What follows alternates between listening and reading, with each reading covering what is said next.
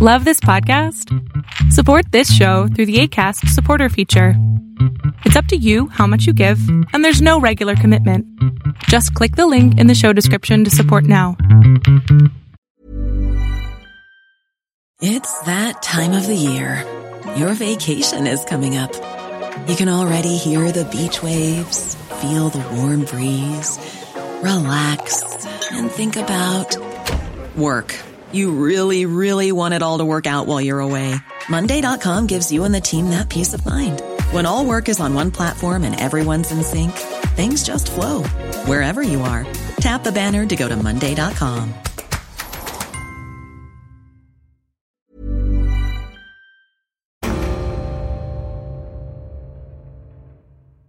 There are 5 states in the United States that are essentially a nuclear sponge. That's what they've been called, because their whole job in some kind of full-scale nuclear war would be to absorb a giant attack, presumably from Russia.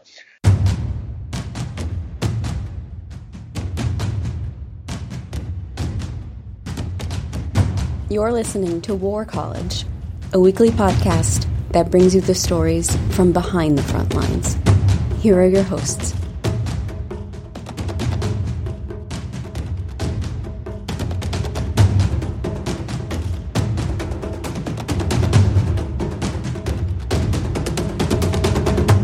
Hello, welcome to War College. I am your host, Matthew Galt. Nuclear war. These days, it feels like we're closer to global thermonuclear annihilation than at any time since the Cuban Missile Crisis. The Bulletin of the Atomic Scientists, an organization of experts that calculates humanity's odds of Armageddon, seems to agree. The doomsday clock they oversee is set at 2 minutes to midnight. It's easy to see why. On August 2nd, the U.S. pulled out of the Intermediate Range Nuclear Forces Treaty. North Korea continues to test ballistic missiles. Russia keeps talking about its fancy new nuclear weapons, and Democratic presidential candidates are on stage talking about America's lack of a no-first-use policy. Here to help us figure out how doomed we are is John Carl Baker. Baker is the Nuclear Field Coordinator and Senior Program Officer at the Plowshares Fund. His work has appeared in the New Republic and the Bulletin of the Atomic Scientists. John, thank you so much for joining us. You're very welcome. I'm happy to be here. Okay, so first, what is, or I guess was, the INF Treaty, and what did it accomplish? Well, the INF Treaty was signed in 1987. It was a landmark treaty, one of the main treaties that led to the end of the Cold War between the U.S. and the Soviet Union. And it banned an entire class of missiles, intermediate range missiles, which basically means that they were missiles with a range of 500 to 5,500 kilometers. And both sides had a lot of these missiles. I believe they destroyed more than 2,500 of them as a result of the treaty. And for a very long time, neither side fielded any of these at all. But recently, there were reports that Russia was in violation. It appears that these reports are probably the truth, although we don't really know unless we were on the inside of the U.S. government. And because of that, there have been a bunch of tensions surrounding the treaty, and the Trump administration made the decision to pull out of it, which essentially means that the treaty is now dead. All right, so how bad is this really? I saw one kind of galaxy brain take in a publication that will go unnamed earlier today that said that this might actually be a good thing for Europe. Is that in any way true at all? No, it's not true at all. The collapse of the INF Treaty is in all ways bad. You'd have to be crazy or a member of the nuclear priesthood to actually think that this is a positive step. If someone breaks the law, you don't get rid of the law. And that's essentially what the Trump administration did instead of trying to bring the Russians back into compliance with the treaty. They basically gave up, and they didn't really make a concerted effort to try to meet them halfway or figure out what the problem was and keep the treaty in existence. This is not surprising because John Bolton and others in the administration simply do not agree with arms control. So they're more than happy to see this treaty fall by the wayside. And part of the reason it's really bad is that next on the chopping block is the New START Treaty, which is also a bilateral treaty between the U.S. and Russia. And frankly, the future of that treaty is in serious doubt if it's not extended, and all signs right now point to the Trump administration not wanting to extend it. That means that for the first time since 1972, there will be no constraints on the U.S. and Russian arsenals. And to put that in context, the U.S. and Russia together control more than 90% of the nuclear weapons on Earth. And if those treaties no longer exist, INF is dead and New START could be next, they could even start building up their arsenals further. So it's extremely bad news. Can you give us a little bit more background on New START? When did it come? When did it occur? When was it signed? What were its goals? Sure. New START was signed in 2010. It was a major policy priority of the Obama administration. It limits the strategic forces of the United States and Russia. So things that are bigger, in other words, than the stuff that was covered by the INF Treaty.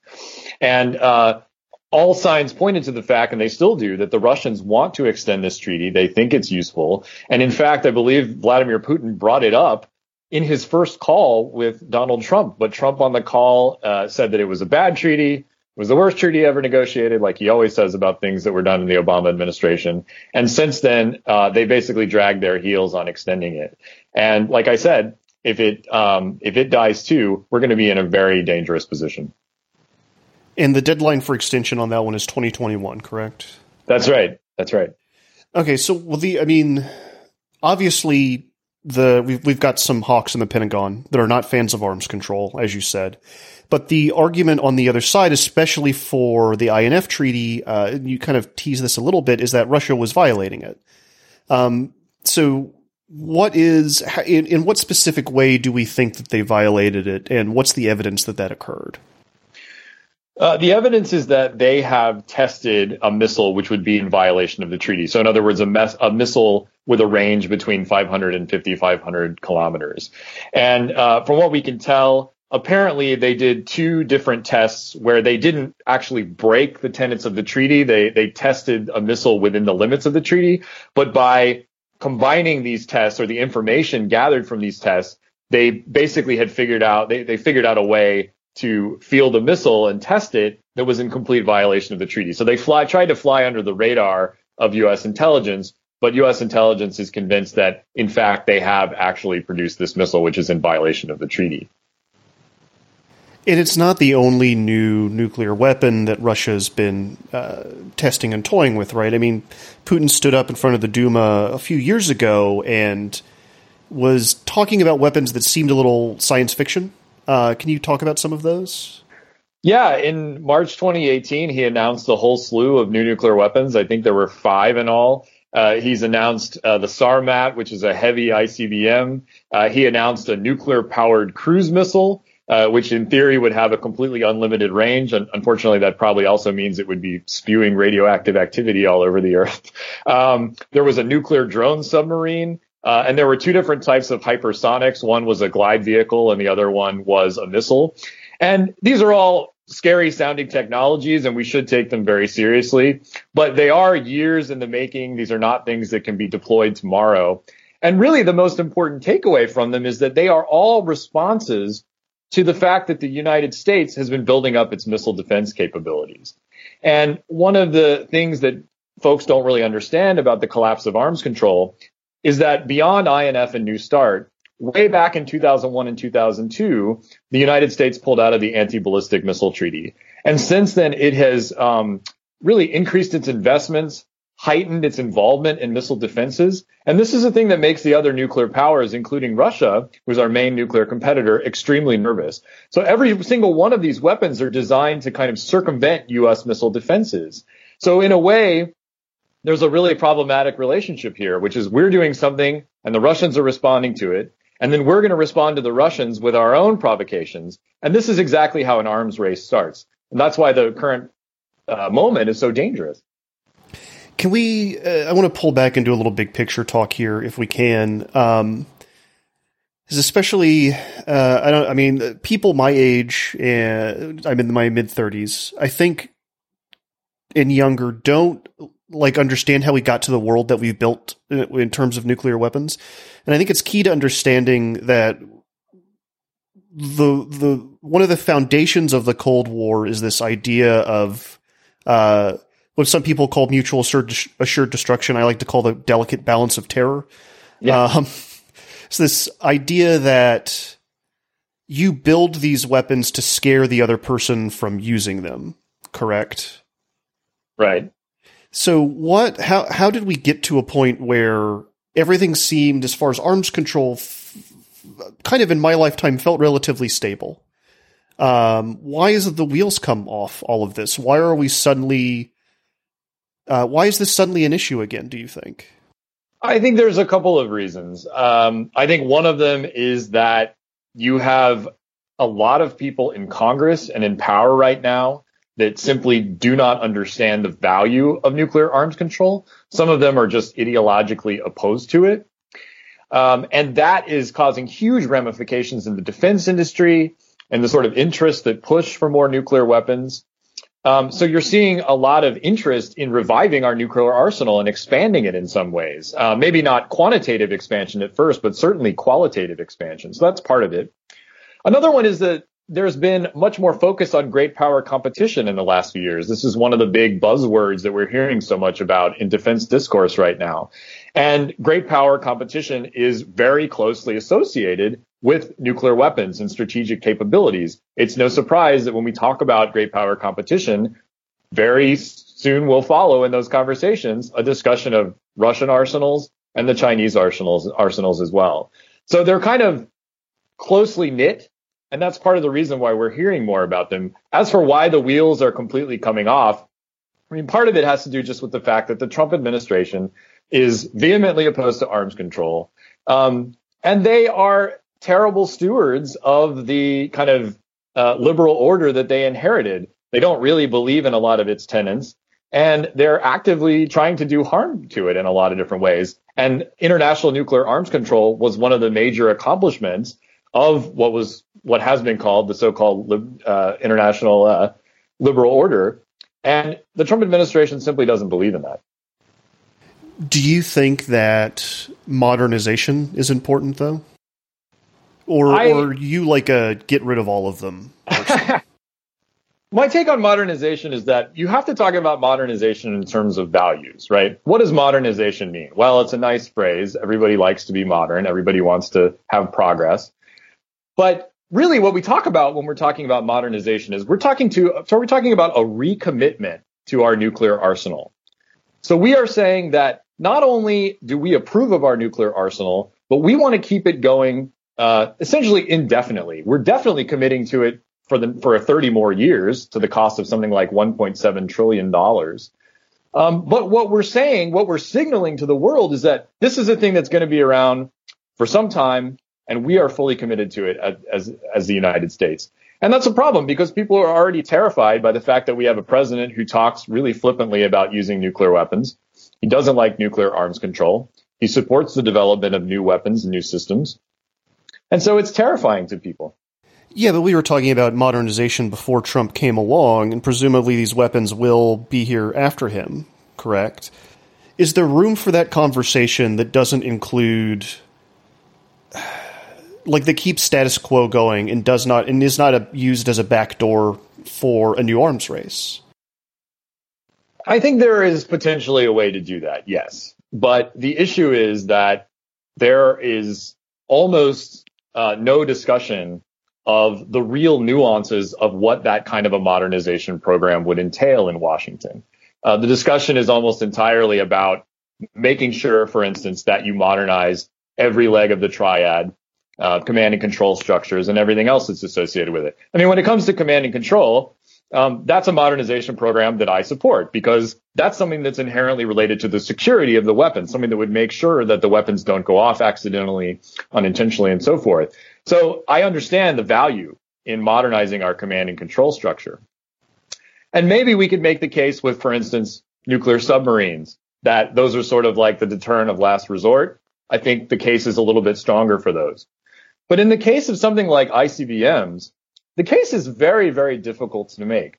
I mean, you have major defense figures like Secretary William Perry talking about how we have no need for ground-based ICBMs. That's a modernization program that should be looked at extremely closely and scrutinized because not only is it going to cost a lot of money, it's a recommitment to a Cold War arms race frame that I think the United States needs to move away from at this really dangerous moment.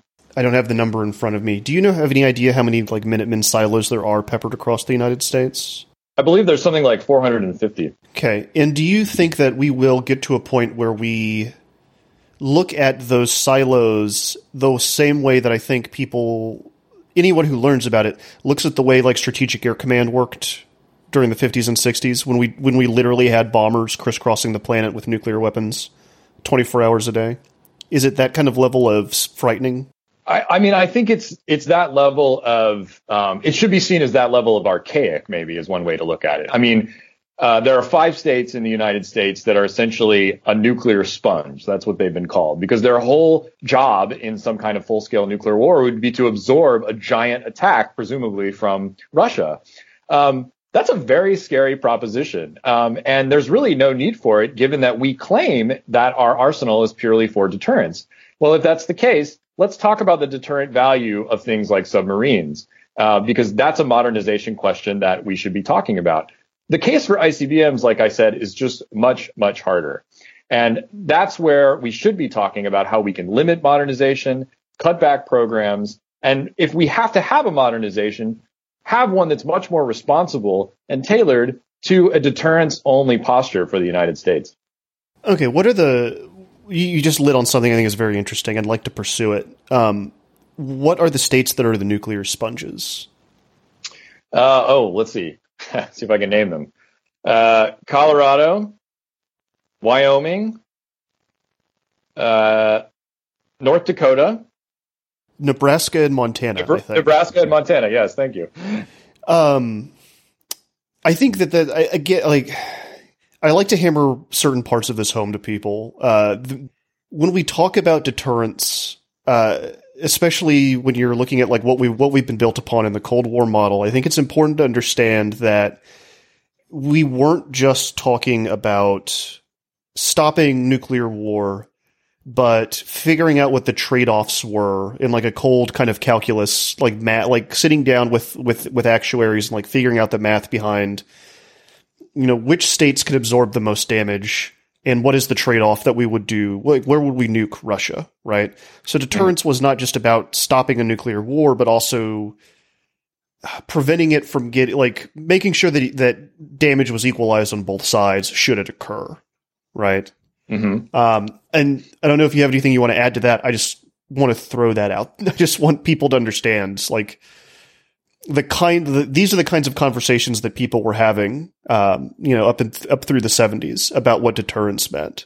And I think it means something. I think when we talk about deterrence now, we mean something different than what it meant to the people that built the structures that we exist on now, if that makes sense. I think that's true. And I think, one takeaway from that is that, and I clearly come from a background in arms control and disarmament. I mean, I'm an advocate for the abolition of nuclear weapons. I don't hide that. But I think it's very important to understand that when we talk about deterrence, we act like that is the primary focus of the U.S. arsenal. And in practice, that's not really true. Our arsenal is oriented towards nuclear warfighting. And what I think a lot of organizations are trying to do right now is to meet the advocates for nuclear weapons on their own ideological framework and say, like, look, you claim that you're an advocate of deterrence. Well, let's take you at your word, right? They're calling their bluff and saying, how would we move to a deterrence only posture? And there's a couple of different ways we would do that. Our arsenal and the way that it's set up would look quite different. And the U.S. might even institute a no first use policy to basically declare before the world that deterrence truly is the only purpose of the U.S. arsenal. And that's quite different, I think, than what many advocates are talking about when they discuss deterrence today. Deterrence is a valuable concept in a lot of ways, but frequently it can just be a justification for new programs, some of which are quite dangerous and destabilizing. I do still love it when the guest perfectly sets up the segue to the next question. So let's talk some domestic politics then. What exactly is a no first use policy? And were you excited, as I was, to hear it talked about on the debate stage?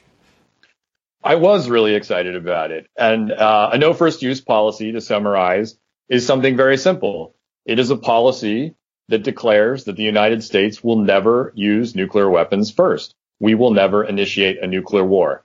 That's all it is. And I was excited to hear that on the debate stage. I knew that Senator Warren was an advocate for no first use already because she mentioned it in a major foreign policy speech she gave a few months back.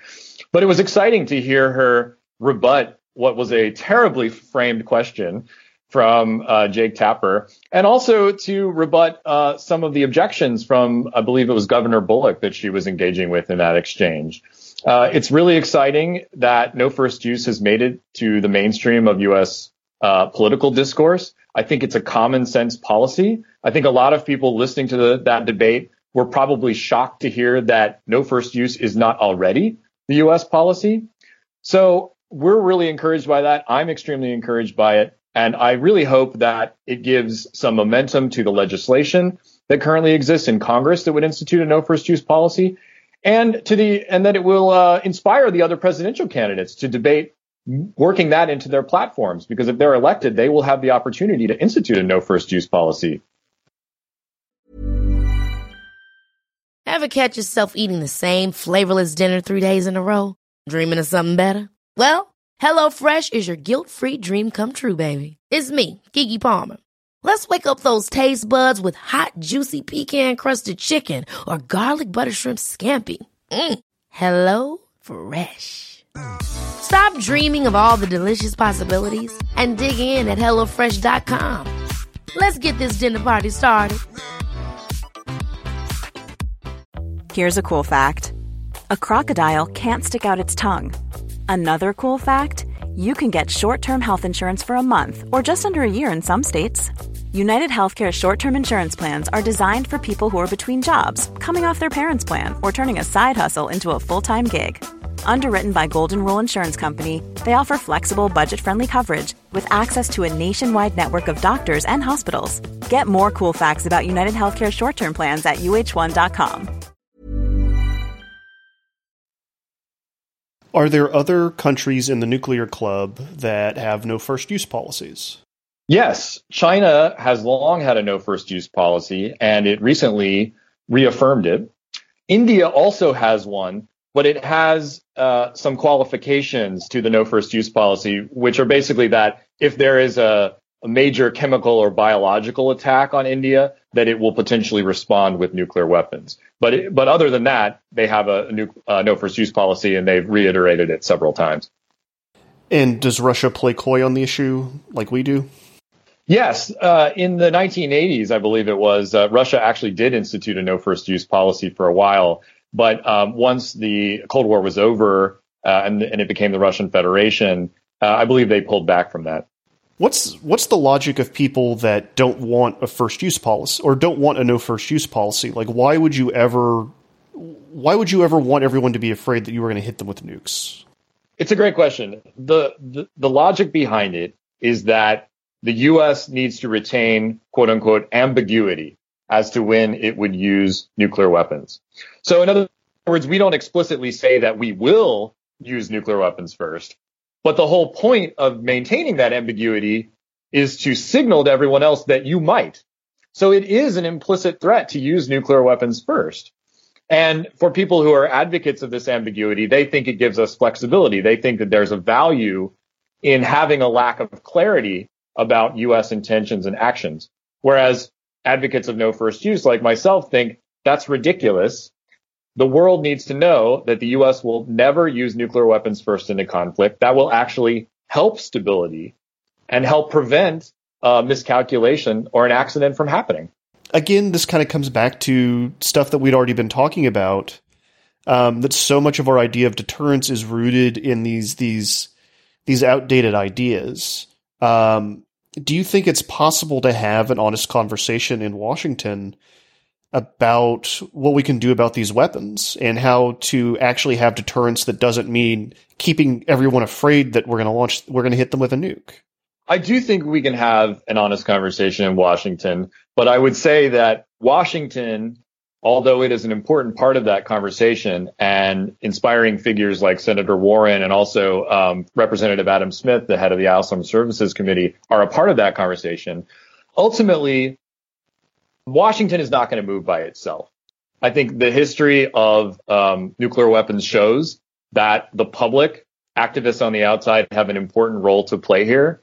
And we're only going to get to the point in Washington where people start questioning the sacred cows of deterrence and of modernization when there is action on the outside. And what's exciting is you're starting to see that. I've been curating a Twitter feed the last week of all these letters to the editor from around the country in all sorts of places, Georgia, South Carolina, Iowa, from people who are advocating for no first use. That's extremely exciting to me. I think the public needs to take an issue in nuclear weapons. This is an issue that affects them. And the issue is too important to leave to eggheads and politicians in Washington.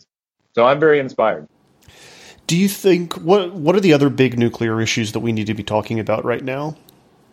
What should the politicians be debating on this issue besides no first use? Well, they should take a hard look at modernization like we talked about. I think politicians need to seriously consider that there is no reason to have ground-based ICBMs, and that if we were going to put a modernization program on the chopping block, that's a good place to start. So that's one. The other one is that we should be doing everything we can right now to get New START extended. Unfortunately, it's not really in our hands. It's up to the president, who has signaled that he really doesn't want to do it. But we can use legislative vehicles to try to prevent the U.S. from going above the limits that were imposed by New START. That would be good. And we can also, the presidential candidates anyway, can signal that they would like to extend New START and that they would also like to pursue strategic stability talks with Russia and maybe even get to talking about reductions. We have to keep some semblance of international arms control right now because things are coming off the rails. And if New START goes, there's going to be almost no constraints left. And the third thing is politicians in the United States, citizens of the United States, and all residents here can do their part to advocate for the Treaty on the Prohibition of Nuclear Weapons, which is a UN treaty that was passed recently that seeks to ban nuclear weapons from the face of the earth. Now, that is a lofty goal, and it is admittedly one that is many, many years in the future.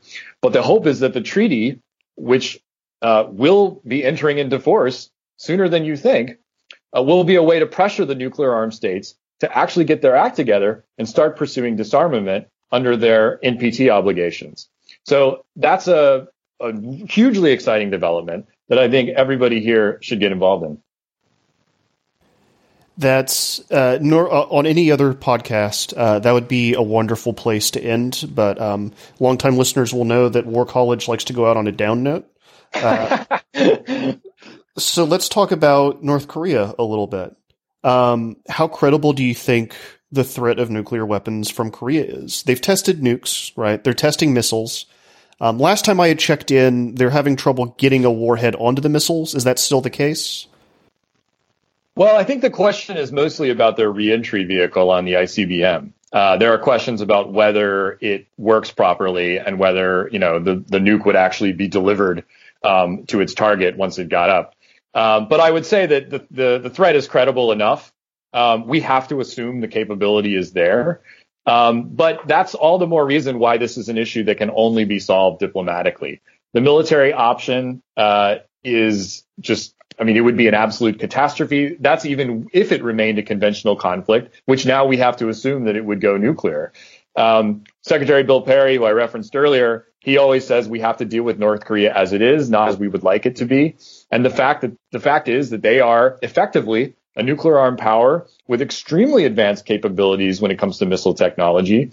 And there is no military solution to this crisis. So we have to deal with them diplomatically, and we have to find a way to freeze their program in place at the very least, and potentially create a roadmap so that it can be rolled back over the long run. That's something you can only do diplomatically. And I would say, too, that that's going to mean making some concessions on our part. We're going to have to deal if we want to actually limit their program. And that may put us in an uncomfortable position. We may end up giving away some things we don't really like. But we have to deal. You can't get something for nothing. What about Iran? Iran? Yes, sir. I would say that the Trump administration's decision to leave the JCPOA was unbelievably foolhardy. The good news is that Iran does not yet have a nuclear weapons program. It is breaking some of the limitations imposed by the JCPOA, but there's no indication that they are embarking on a kind of crash program to produce nuclear weapons. Let's hope it remains that way. I think it's encouraging that the presidential candidates have almost all universally, except for Trump, of course, resolved to re-enter the JCPOA if they take office. That's ultimately the tool that's going to keep Iran from building a nuclear weapon. And it's also going to be the tool that keeps us from potentially going to war with Iran, which I think no one wants. So the solution here has to be found outside of the Trump administration.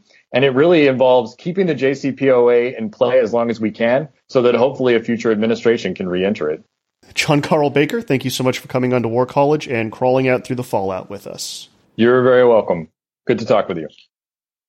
That's it for this week, War College listeners. War College is me, Matthew Gault, and Kevin Odell, who's created by myself and Jason Fields. As always, if you like the show, please leave us a comment on iTunes and remember to rate the show. It helps other people find us.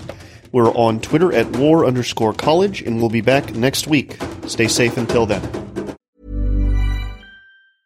Even when we're on a budget, we still deserve nice things. Quince is a place to scoop up stunning high-end goods for 50 to 80% less than similar brands. They have buttery soft cashmere sweaters starting at $50, luxurious Italian leather bags, and so much more. Plus, Quince only works with factories that use safe, ethical, and responsible manufacturing. Get the high-end goods you'll love without the high price tag with Quince. Go to quince.com/style for free shipping and 365-day returns.